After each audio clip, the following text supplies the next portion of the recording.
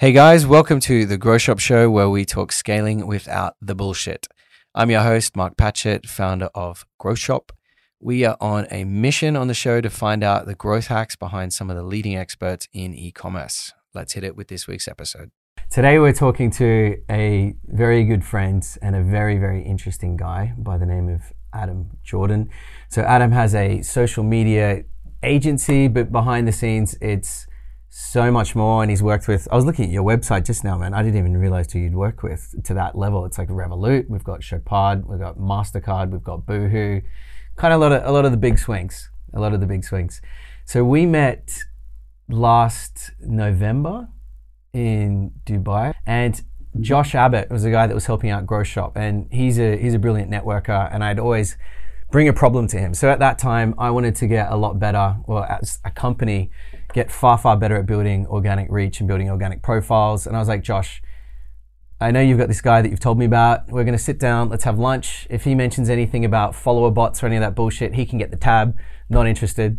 But then we sit down and he starts talking through what he's achieved, and it just blew my mind. So Adam, if you want to give a bit of an intro about yourself, man, let people know. Yeah, of course. Thanks for having me on, mate. Yeah, so I run an agency called Social Kick, which is essentially like a one-stop shop agency for anyone looking to grow, monetize, and strategize on social media to make the most of it. So whether that's an e-com company looking to get more sales, whether it's an app company looking to get more downloads, or just an individual who wants to grow and potentially be an influencer in the space, we pretty much cover all corners of what social media is, and can help through, I think it's about, just over 7 years experience now in the space, working with startup companies all the way up to multi-billion dollar companies. So yeah, definitely got a wide range of experience there with the different type of companies. Amazing, man. This is going to be a fun one. So when I was driving over to the studio in the Uber, I was mapping out some highlights of what we're going to talk about. So we're talking about doing organic social right, which is going to be interesting, and you're going to hear some stuff you wouldn't have heard before. Difference between personal brand and business brand and a bunch of other stuff. But then I started thinking about it and I was like, man, this guy lives a really interesting life. So the only times we've been able to connect are at different points in the world. It was Dubai, then it was New York, then Miami, and then a quick one in London. And I thought about it and I was like, it'd be really interesting to share your story where you started. So Adam's from the north of England originally, and then I was thinking of his memoir title on the way, which is From the North to Beyond, which is I love it. I think it's a winner. To be good, can you just share a little bit where you started in the north and what motivated you to start exploring the world, and how you structured your business in a way to, I guess, facilitate the lifestyle that you wanted? Yeah, of course. Well, going right back to the start, I was never the biggest fan of school, and I didn't know I had any type of entrepreneurial talents back then. It was only until it was actually my dad who forced me to go to college and take a business related course. I realized that a part of that course, or the biggest part that I liked, was the marketing side of it. So I ended up finishing that around, I think it was about 4 months ahead of everyone else. So it wasn't like A levels, it was more like a diploma course, whatever it is. But then you just needed those points to get into university. So realized then that I actually loved business and the marketing side of it, and really started to spend a lot of my spare time looking at the marketing side of things. And bear in mind, back then, Instagram was not the main platform. Facebook was. And even then it was quite early on for the whole process of social media. This is back when, even influencers weren't even a thing. So when I went to university, I went to the University of Liverpool to study marketing because I didn't know what else to do. I feel like a lot of people just go to university as a distraction because they don't actually know what they want to do with their lives, which is absolutely fine. I'm so happy that I've done it. But the first year of university, Instagram started to become like a competitor platform for Facebook. I think this is before it was actually acquired as well. What year was this? This was 2000 and 2012, 2013. Yeah, 7-8 years ago. So this is OG Insta, and you're right. This is still when it was a separate platform, and they're going. Yeah, exactly. There was no integrations. I think it was actually before Facebook actually bought Instagram. But yeah, long story short, I've always been into my fashion, and I started an Instagram page, which was a celebrity fashion page. I just found really cool celebrities' outfits, and I reposted it online. And it was called Men's Fashion Co. That was the first page I ever created online. And with that, you know, I probably had about 6 months of posting once or twice a day. I didn't expect anything from it. This was before I even knew it was monetizable. It was before I knew anyone was even interested in the platform. I was a very early adopter of Instagram, which gave me a massive competitive edge. So I was just taking in all this data, finding out different ways to grow. I was, the space was quite small, and specifically within like the generic viral page space. So I started to network and knew a lot of people. And then I think it was about a year in, or just under a year in, I got to around 80 or 90,000 followers. Oh, shit. And it was the first time a company messaged me. I think it was called Gentleman's Box. It was like a men's subscription box. And they sent me a message on Instagram, and they said, hey, how much do you charge for a post? And I remember being like, wait, he wants to pay me to put his things on my page? And what's in the box? What's in this gentleman's box? Yeah, what's in the box? What you sound to people. I ended up saying, I think it was around 20 or 25 pounds for the first ever post. Yeah. And he came back again and bought another like 5 straight away. And I was like, hold on a minute. Yeah. If I've got a page and I can monetize it, that means that I can go to other people I know within my network and basically say, hey guys, if I actually bring you some money, can I take X percentage of it? And I can get you guys an income, which they obviously agreed to. So that was the start of what the mini agency started like anyway, because as soon as I realized it was monetizable, I started to reach out to pages that were bigger than mine, more engaged than mine, were growing faster than mine, and started to leverage their pages and then approach brands to advertise and, you know, buy ad space on these accounts. And back then, no one cared what they were promoting because the engagement was crazy. The following was crazy because the algorithm was so new back then, and it would just, you could grow so easily. I remember growing like easily 1,000 to 1,500 a day on some of the pages in the very early days. So yeah, that's how the mini agency started anyway. Do you want me to just flip straight into how that has kind of affected my lifestyle now and the freedom it's... Yeah, kick into it. Because we've had a lot of fun chats, often over a couple of brews, where we talk about lifestyle design, essentially building a business to cater to the lifestyle that you want, but in an interesting way where I've traveled a lot and met a lot of interesting people where they're like, I want to live in Chiang Mai, Thailand, I want to live in Bali, whatever it is, I want to optimize to a really low cost base just so I can live this life.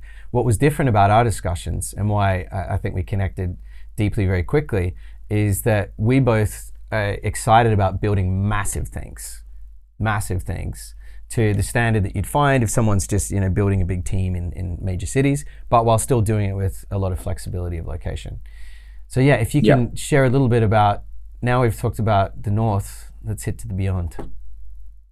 Hit it. So after university, when I started to really, you know, scale things up, while I still had the page, the only job I've ever had was a part-time job. I worked in a store called Bank Fashion. It was basically owned by JD PLC, and it was just a shoe store with a few clothes and stuff in Liverpool city centre. And the moment I realised they valued freedom more than anything was when someone came up to me. He was the manager at the time and told me to dust the shelf. And I was like, it doesn't need dusting. It's clean. And he said, I don't care. I'm telling you to do it anyway. And that's what made me realise. I took my lanyard off. I gave it back, and I walked straight out the door. And that's when I realised that. I need to be an entrepreneur and I need to attain freedom, because listening to other people and actually taking orders from someone that I don't agree with, it's not within my nature. And it's so symbolic, isn't it? That can be your next book. Dust your own shelf. Bang, done. Dust your own shelf, exactly. You're full of them today, mate. This is great. Man, we're on fire today. We're rolling. There's nothing better though, isn't it? Where there's like a power trip piece. It's not dusty. He's coming in with a command. He's got to feel like this managerial push. And the worst thing you can ever do is say that to someone who has like the burning desire of an entrepreneur, even if they don't know it yet. Sometimes that's the catalyst, and then it clicks. Definitely sped up the process for me, and it gave me a lot more motivation to take the agency thing seriously and really try and, you know, earn a good income. But since that moment, I've always valued freedom over anything. Now I look at money as, just something you have to attain to get that freedom of time. People sometimes get me wrong that I'm always chasing money and I'm very materialistic with things. But at the end of the day, the only thing that the main thing I value is freedom, the freedom to get up in the morning whenever I want, be able to travel whenever I want and not be told where to be at a certain time by a boss or whatever it is. That's something which I value a lot. I feel like I'm more in control of my life then, and that's what motivates me every single day to continue to scale and continue to network and meet people who are like-minded. I think it's so important to surround yourself by people who are like that. I think a massive thing for me growing up was, well, you'll probably agree with this as well, you are the average of the 4 or 5 people you spend most of your time with. And I spoke a lot. I done another podcast the other day actually, and I spoke a lot about small town mentality and how destructive it is in early stages of life, because it basically makes you restricted to the opinions of the people around you and their energy. But yeah, for me, freedom's always been the biggest thing. So to run an agency that literally I just need a laptop and a phone is absolutely incredible. I wouldn't change it for anything. I don't have any offices. I don't have 10, 20, 30 staff members. Everything is flexible and built around my life. The whole agency is built around freedom, and not about just scaling for profitability. Yeah, no, it's amazing, man. And there's this scales that I thought about, because I've gone through lots of different periods in your life like you have, where one, it's to build things for the sake of just building them to be massive.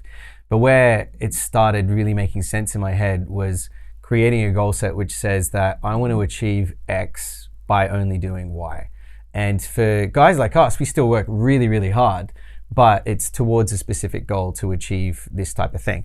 And the thing you're achieving could be monetary, it could be freedom, it could be a standard of living, but working out what you want to do in order to achieve it. Then you start reverse engineering it and you realize that maybe I've got to be changing my pricing structure. Maybe I've got to be really specific with the types of partners I work with, because I don't want to be dealing with bullshit emails, all day long. I want to be working on projects that really energize me, that are quite profitable, that then means I've got a great lifestyle and it works out. Yeah, that definitely took me a couple of years to realize in terms of the type of clients that I wanted to work with. So right now, the way that we work is we'll only work with people who we know we'll get on with and we have a connection with, because if you don't have a connection with something and belief in a product or service that someone's trying to offer and you're trying to advertise, I feel almost guilty to take someone's money full well knowing that something isn't going to be the best work that I can possibly give out. As well as that, going back to freedom, if I enjoy working with someone, it doesn't feel like work. It feels like I'm just exchanging knowledge with someone and helping them get to where they need to be. And everyone wins. So we definitely did change our pricing structure. And I think as you start to get more clients, you do start to put your prices up, obviously, because you start to realize your worth and people put different values on your head. But at the end of the day, it's all about how you value yourself. There's plenty of times where I'm on calls trying to close clients. They hear my price and they say that's way too expensive. I could get someone else for 2, 3, 4 grand a month cheaper. And I said, okay, great. Well, you're more than welcome to go with them. This isn't a barter. This is my price. This is what my time is worth. And it's either a take it or leave it situation. And that's really important. That's really important. Yeah, one quick note on that one. So another big thing that has helped us and helped me through building all of this is impact pricing. So then we started finding people that we knew that the amount that we would charge, which often seems like a lot to certain people, needed to be X% of whatever their total revenue is, so that we knew if we could even improve things by 5%, we easily pay for ourselves. And you're right, and you start gathering that from the discussion. And there's like 2 different bits. One is, what's the level of the business at, and can you easily pay for yourself and drive a positive ROI? But then the other bit that I was thinking about when you were talking with clients, I almost subconsciously, I'm very conscious about this, doing like mini Myers-Briggs when I'm talking to people. I'm like, how are we going to get along? How are we going to be communicating? Do we see the world in the same way? So it's like, can you easily drive the right level of impact to pay for your services where it makes sense for them? And are you going to have fun doing it?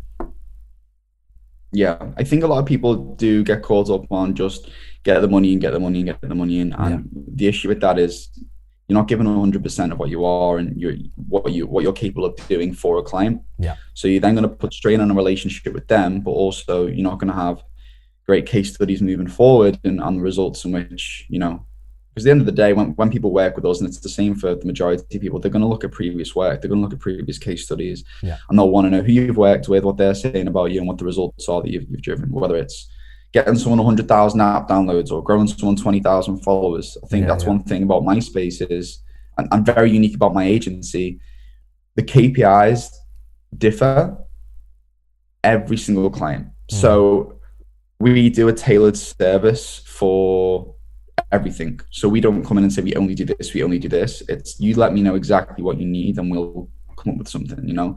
I think of Social Kick more as a boutique agency than something which is mass scale, helping, you know, hundreds of people at one given time. So that's the way I like to look at it. Yeah, which is really important too, because we've got our methodology and, you know, at the end of the day, it's about growing things and it's about driving revenue and it's about achieving that with a certain level of efficiency. But then other people perceive it differently. So we often have to kind of meet in the middle where we never change the outcome of what we want to drive, but we communicate it in different ways. And sometimes someone's communicating or reporting to a CMO or a CEO, and that executive suite may want to see certain types of numbers. So we help ensure that we give them what they need to communicate it upwards. Yeah, really important. Yeah. So it's interesting as well. Please.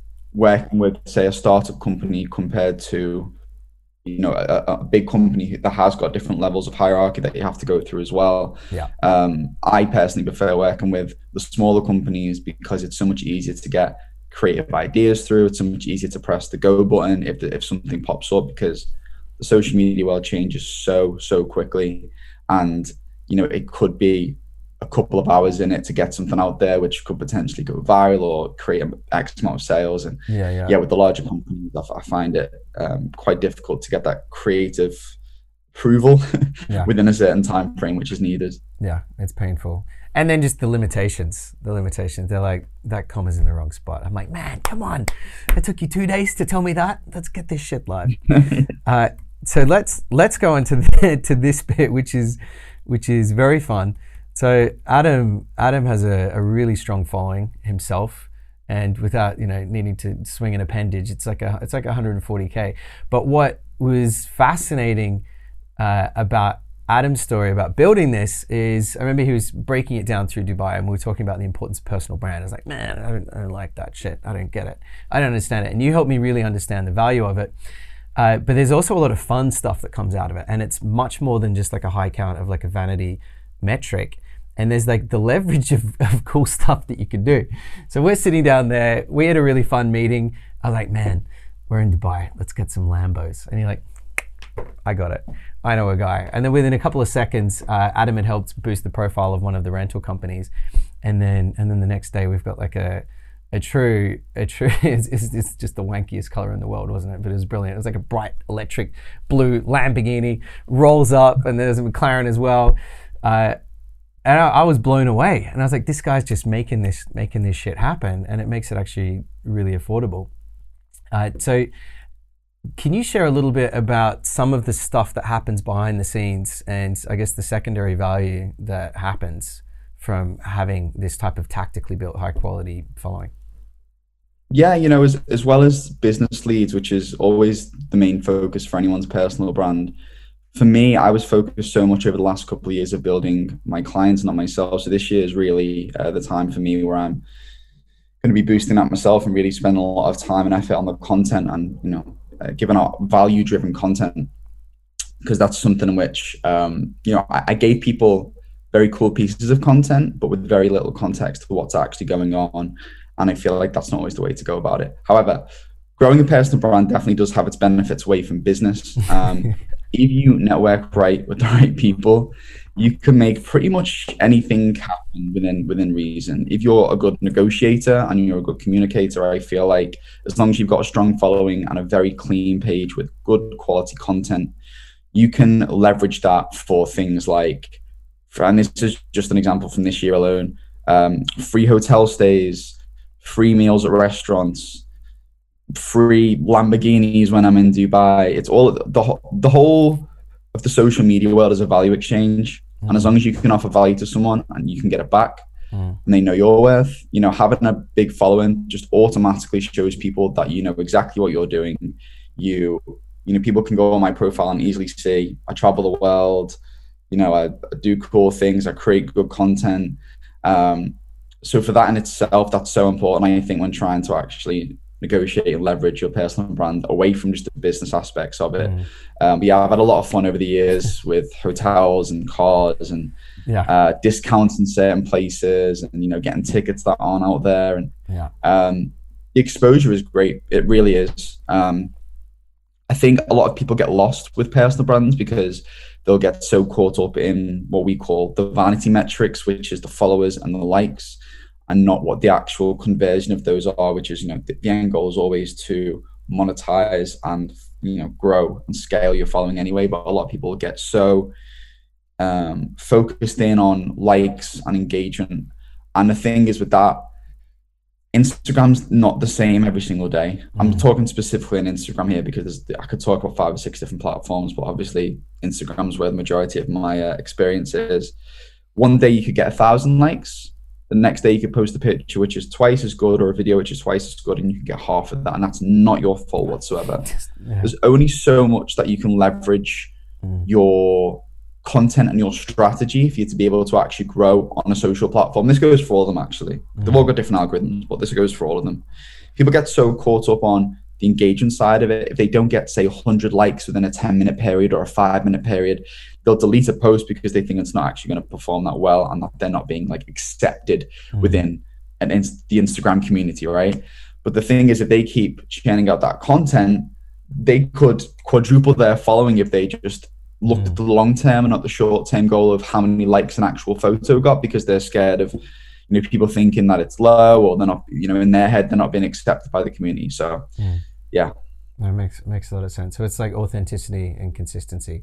And the way that I liked how you approached contacting these different companies was, do you remember the post where I think it was like a hotel in Ireland and it went viral when there was an influencer girl trying to do that? That was like, that's like the kind of cheesy, cheap way of doing it. You did it from like a marketing perspective, which is like, hey man, I've got a really large engaged audience that I think would love to find out more about what you're doing, the Lamborghinis or whatever the hell it is. I think it would be a really good fit. What do you think? And it's not like a gimme. It's a marketing strategy. It's the same way that I would approach a partnership online, where it's like, you've got a large audience, I've got this product, let's work something out in the middle. It's exactly that. So it influencers themselves, people who just have a large following in any niche, are not necessarily entrepreneurs or business people. So when it comes to actually communicating with people in a certain way to try and leverage their following, they're not able to do so because they're coming across childish or immature or unprofessional, because they just see something and they want it, whether it's bad, it could be anything from bad grammar to just potentially being rude. Whereas I'll come across from a much more business heavy perspective, and instead of being like, hey, I'm going to do a post for you on my story and you might get some followers, I come across like, hey, if you need any help with social media, please let me know. Then I'll go onto their Instagram page or their Facebook page and I'll see what they're doing wrong, and I'll say, hey guys, just by, you know, as some free advice, I definitely recommend, you know, post an X amount of times a day, or don't post that type of content, do more of this, use more stories, don't use IGTV, whatever it is for whatever brand. I'll give them more value, which is more than just the post. It's the knowledge and letting them know and giving them the comfort that they're actually making the right choice. Interesting. You know, exchanging value with me, whether it's a car or a hotel, whatever it is. So when I speak like that to people, it's a lot better than, hey, do you do collabs? You know? It's like, a value. Can I have a Lambo? It's a big value. I remember the Lambo ended up costing me a lot. I remember I was sitting on the beach and then I got a WhatsApp message from you saying, "Oh my goodness!" Saying, was it you? It was It was you sent the first speeding fine and the second speeding fine, and then you're like, "Man, it's getting impounded."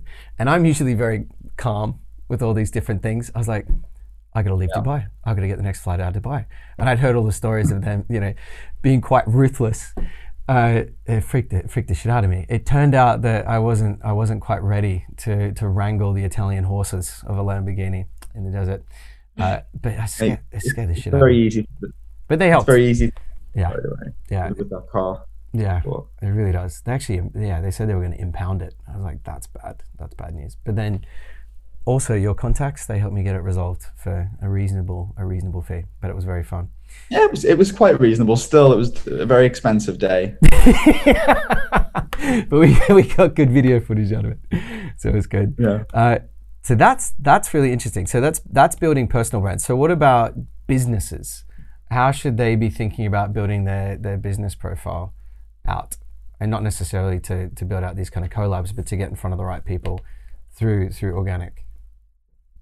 Yeah. So I think a lot of businesses overthink what they're doing as well, in terms of the type of content they're putting out. They'll treat it like every single post has to be perfect.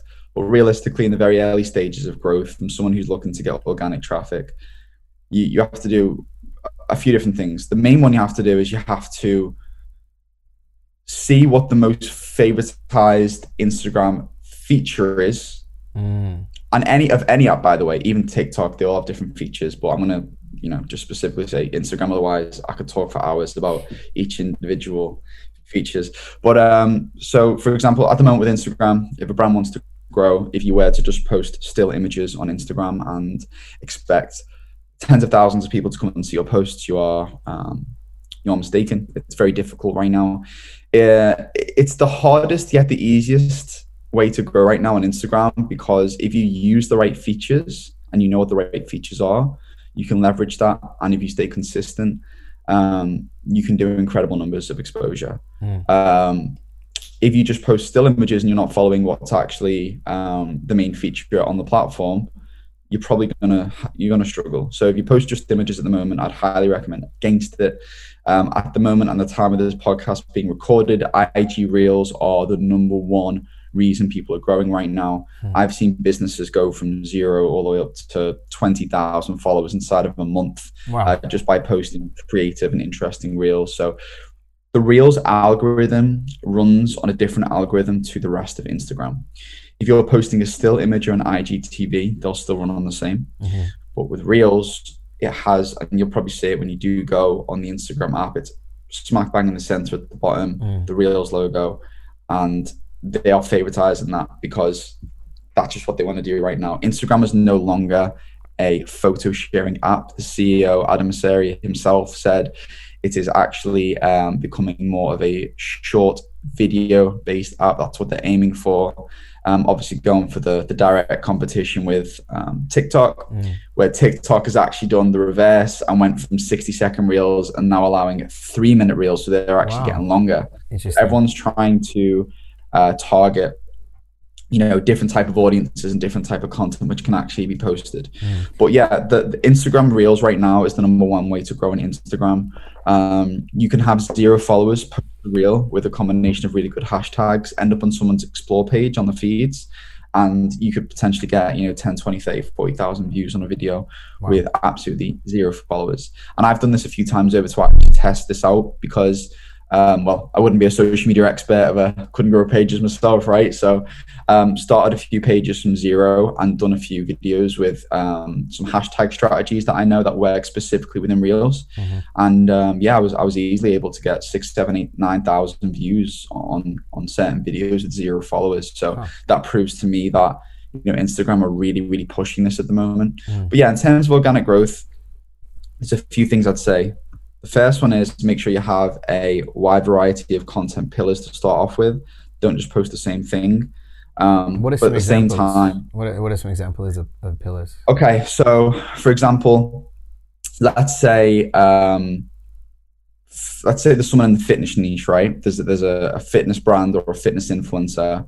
What they could do is, instead of just posting pictures of their products, which I know a lot of people do because they don't know what else to post, what they could do is they could do reels on 15, 20-second reels on tips and tricks of how to get a 6-pack.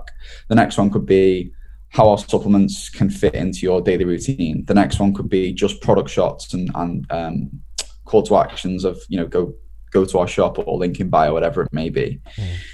as long as you've got a good variety of content pillars to start off with, you've then got, and you keep up the consistency of those pillars, that is the key to success right now. Utilizing Instagram Reels as the main platform, the main feature of the platform, making sure you have a wide variety of content pillars, and the consistency, the amount of times that clients or potential clients come to me and say, hey, Adam, I want 1 million views on this video.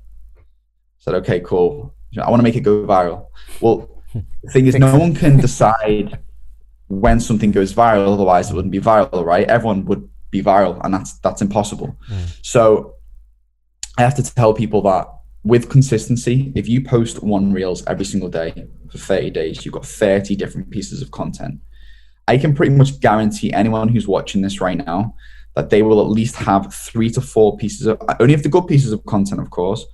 You've got to do a bit of research on your industry and what does well and competitors and see what their views are like and replicating their type of content. I guarantee you're going to get at least 3 to 4 pieces of those content that just completely blow up. Yeah, and it's now whether it's that's 20,000, yeah, or even more. It's engineering an environment. It's the same thing of the concept of luck. It's like you can wait to be lucky, or you can engineer an environment where there's a much higher probability that you'll come across luck. And this is just consistency and well-researched pieces of content. Yeah, exactly that. And I like to look at it and compare it to if someone was to do like traditional Facebook advertising. You run split tests, you run different pieces of content, you see what works and you double down on it. You're never going to know what works and what doesn't work organically if you don't spread out your content and see what happens and how people react to it. Don't get me wrong, there's definitely other ways of organic growth. That's just one in terms of strategy and content. But then there's also other ways such as your influencer collaborations and all those type of things. But yeah, I know you wanted me to specifically talk about the content and the actual organic side of it in terms of what people are posting, because I think a lot of people do struggle with that. No, that's really helpful. So the next bit is something I didn't know about when Adam actually helped blow up one of our accounts, and I was like, all right, let's give this guy a big goal. Let's give him a juicy goal. And I thought it was going to be a big goal, and you're like, I'm on it. And it was almost like with sniper precision, month on month. I think we went up to 50,000 in 3 months, something like that, from a brand new account, and high engagement too. So I'm a performance guy. So I'm like, all right, I don't just care about the following. I need to know that it's going to result in revenue, and it did. So a lot of actually maybe go over the influencer strategy, like the collabby type of piece, where if you want these quantum pieces of growth and you're willing to put budget behind it, how can people be thinking about that tactic? So influencer marketing is not going away anytime soon. It's still, in my eyes, very, very new. And the reason I think it's very new is there's so many new influencers and people with exposure that are popping up every single day. There's some people, prime example, have you seen Squid Games? Have you heard all the hype? I'm watching it at the moment. It's and for anyone that hasn't seen it, think of like Tarantino meets Korea in terms of gore. It's a mind fuck. It's unbelievable. Yeah. So the main girl in it, who was a model beforehand anyway, I think her name's, I'm not going to say it because I don't want to get it wrong. Is she the young pickpocket one? Which one's she? Yeah, young pickpocketer in it, right? Yeah. So I think it was around 11 or 12 days ago, she was on around 40,000 followers, I believe, on Instagram. Big model, agencies in London, New York, whatever. She goes on the show. Obviously started posting on Instagram a lot more. She's just hit 14 million followers in 5 days. Their engagement at the moment is roughly anywhere between 5 to 10 million likes per photo. Wow. And it just shows you the power of it. But anyway, yeah, people are popping up every single day in the influencer world. Yeah. I do believe there's 2 types of influencers. You've got your saturated and your unsaturated. Your unsaturated are people who are super effective, who aren't just working with every brand that's thrown at them, right? So as long as they're promoting a product where they feel comfortable and it's very organic in the way that they're actually pushing it, it's very, very effective to still use influencers in pretty much any niche whatsoever. Whether you're an entrepreneur trying to get more followers, a fitness brand, an app company, an e-com brand, 100% worth it. Then you've got your unsaturated. sorry, your saturated. Your saturated ones are what I like to refer to as your Love Islanders and your reality stars who may be just trying to get a quick grab of money, and their agents are just pushing money to them, and they're just promoting things. And what happens then is, if they're promoting 5 different things a week from companies that just don't really relate to their personality and who they are as a person, it's very easy for people, audiences are becoming smarter, followers are becoming smarter. They know when they're being sold to, and not just by the hashtag ad, which happens every time someone posts an ad. There are more organic ways to do it. But that's where a lot of people go wrong, because people who aren't very educated on influencer marketing, they'll look for people with big followings who might have some cool pictures, who might have come off a show or whatever it is. But they might get high likes, but they won't actually, that never means conversion, ever. Prime example, I had a watch brand a couple of years ago. I paid someone with 700,000 followers, £1,500 for a feed post and a story post. They got 0 sales. Wow. 0. Actually. $700K. So for me, that was a big lesson. However, I've done a lot of free advertising, and I've sent, on behalf of clients, sent products out, and also my own brands, in which I've had as well. I've sent products out, and I've had people with 10,000 followers with great content make 7, 8, 9, 10 sales. So that's what I mean about vanity metrics. It's very relevant in the influencer world as well. It's still super, super effective, and more influencers are accessible now, and they're going to continue to be accessible. So, and what's the best way to I guess think about the right criteria set when we're talking about ensuring they're not vanity? The obvious one is big fat followings, and I guess you could look at how they probably built their following. How can people find the right ones and think about the right criteria? So there's me myself, obviously, as an organic guy, I don't really like using any type of software, because I feel like software does create inaccurate information sometimes, and I don't know what their sources are or how they're actually gathering that information. So what I like to do is I like to just do everything organically myself. I like to see who's big in the industry, Google a few people, research people in the industry, and from there just go on a massive research of just who's big in the industry, who's popping at the moment, how many views people are getting, how many comments as well people are getting. Now, I know that's not going to go into direct sales, but then see how loyal their followers are. And this is the biggest key for me, and this is a great tip for anyone looking to run any influencer campaigns. Work with influencers that have an omnipresence on multiple platforms. Because one thing I've realized is when someone makes a big following on Instagram, it's very difficult to get them to other platforms. But if they're on other platforms like TikTok or big on Facebook or YouTube, it's very easy to then funnel engaged followers back through to an Instagram account. Interesting. I hadn't thought about that. Yeah. I remember you mentioned to me once that it's easier to get from TikTok to Instagram or Instagram to TikTok. Which way was it? TikTok to Instagram is a lot easier than Instagram to TikTok. Why do you think it is? What's going on? Newer audiences, younger audiences, more engaged. People on TikTok are a lot more fearless, and they don't really care too much, where people on Instagram are, if they're brought up on Instagram, will just stay on Instagram. Yeah. So I don't know the full facts and the figures behind that, but from personal experience, on behalf of me and the people I've worked with, it's definitely the case. Got it. The gram is a precious. Good old Instagram. Yeah, and that's another one actually. While we're on that subject, if you want to grow an Instagram following, grow a following somewhere else as well. If you're posting content on IG Reels, post on TikTok. You might be able to cross-pollinate, get people over to Instagram, and the odd vice versa. But and same. Could you take? I guess with Reels being a direct competitor to TikTok, can you just copy and paste that content across both? Do you find that works? You don't have to tailor it. Yeah, it honestly does. Because you can add sounds, you can add stickers, you can add text, voiceovers. They've got pretty much exactly the same features. So it's very easy to create. And it's the same aspect ratio. It's 9:16. Yeah. So the aspect ratio, when you're creating the content, is very easy to just post on both. Bang. See what works best. Easy. I had a little dabble with TikTok where I was on a flight. I think it was London to Kiev, and then there was someone that refused to wear a mask. It was like a classic Karen, the ones you always see. But I was like, I'd never seen one in person, and it was phenomenal. So she refused, and it was worth the flight being delayed. They brought on the security guards, and they had to strap her to a mini wheelchair and take her off. And she's just yelling, and it was crazy. Everyone's like, is this really happening? So I was like, fuck it, let's see what happens if I put this on TikTok. Put it on TikTok, forgot about it, and it got 100,000 views. 100,000 Oh wow. views. But it was a bad crowd. It was a bad crowd. They're like, damn, this is yelling at this lady and abusing her. So but still, for good and for evil. Yeah, let me see it. I'll see if I can find it. To get that many views is incredible. No, like that's a prime example. You know yourself, like it takes one thing to go viral.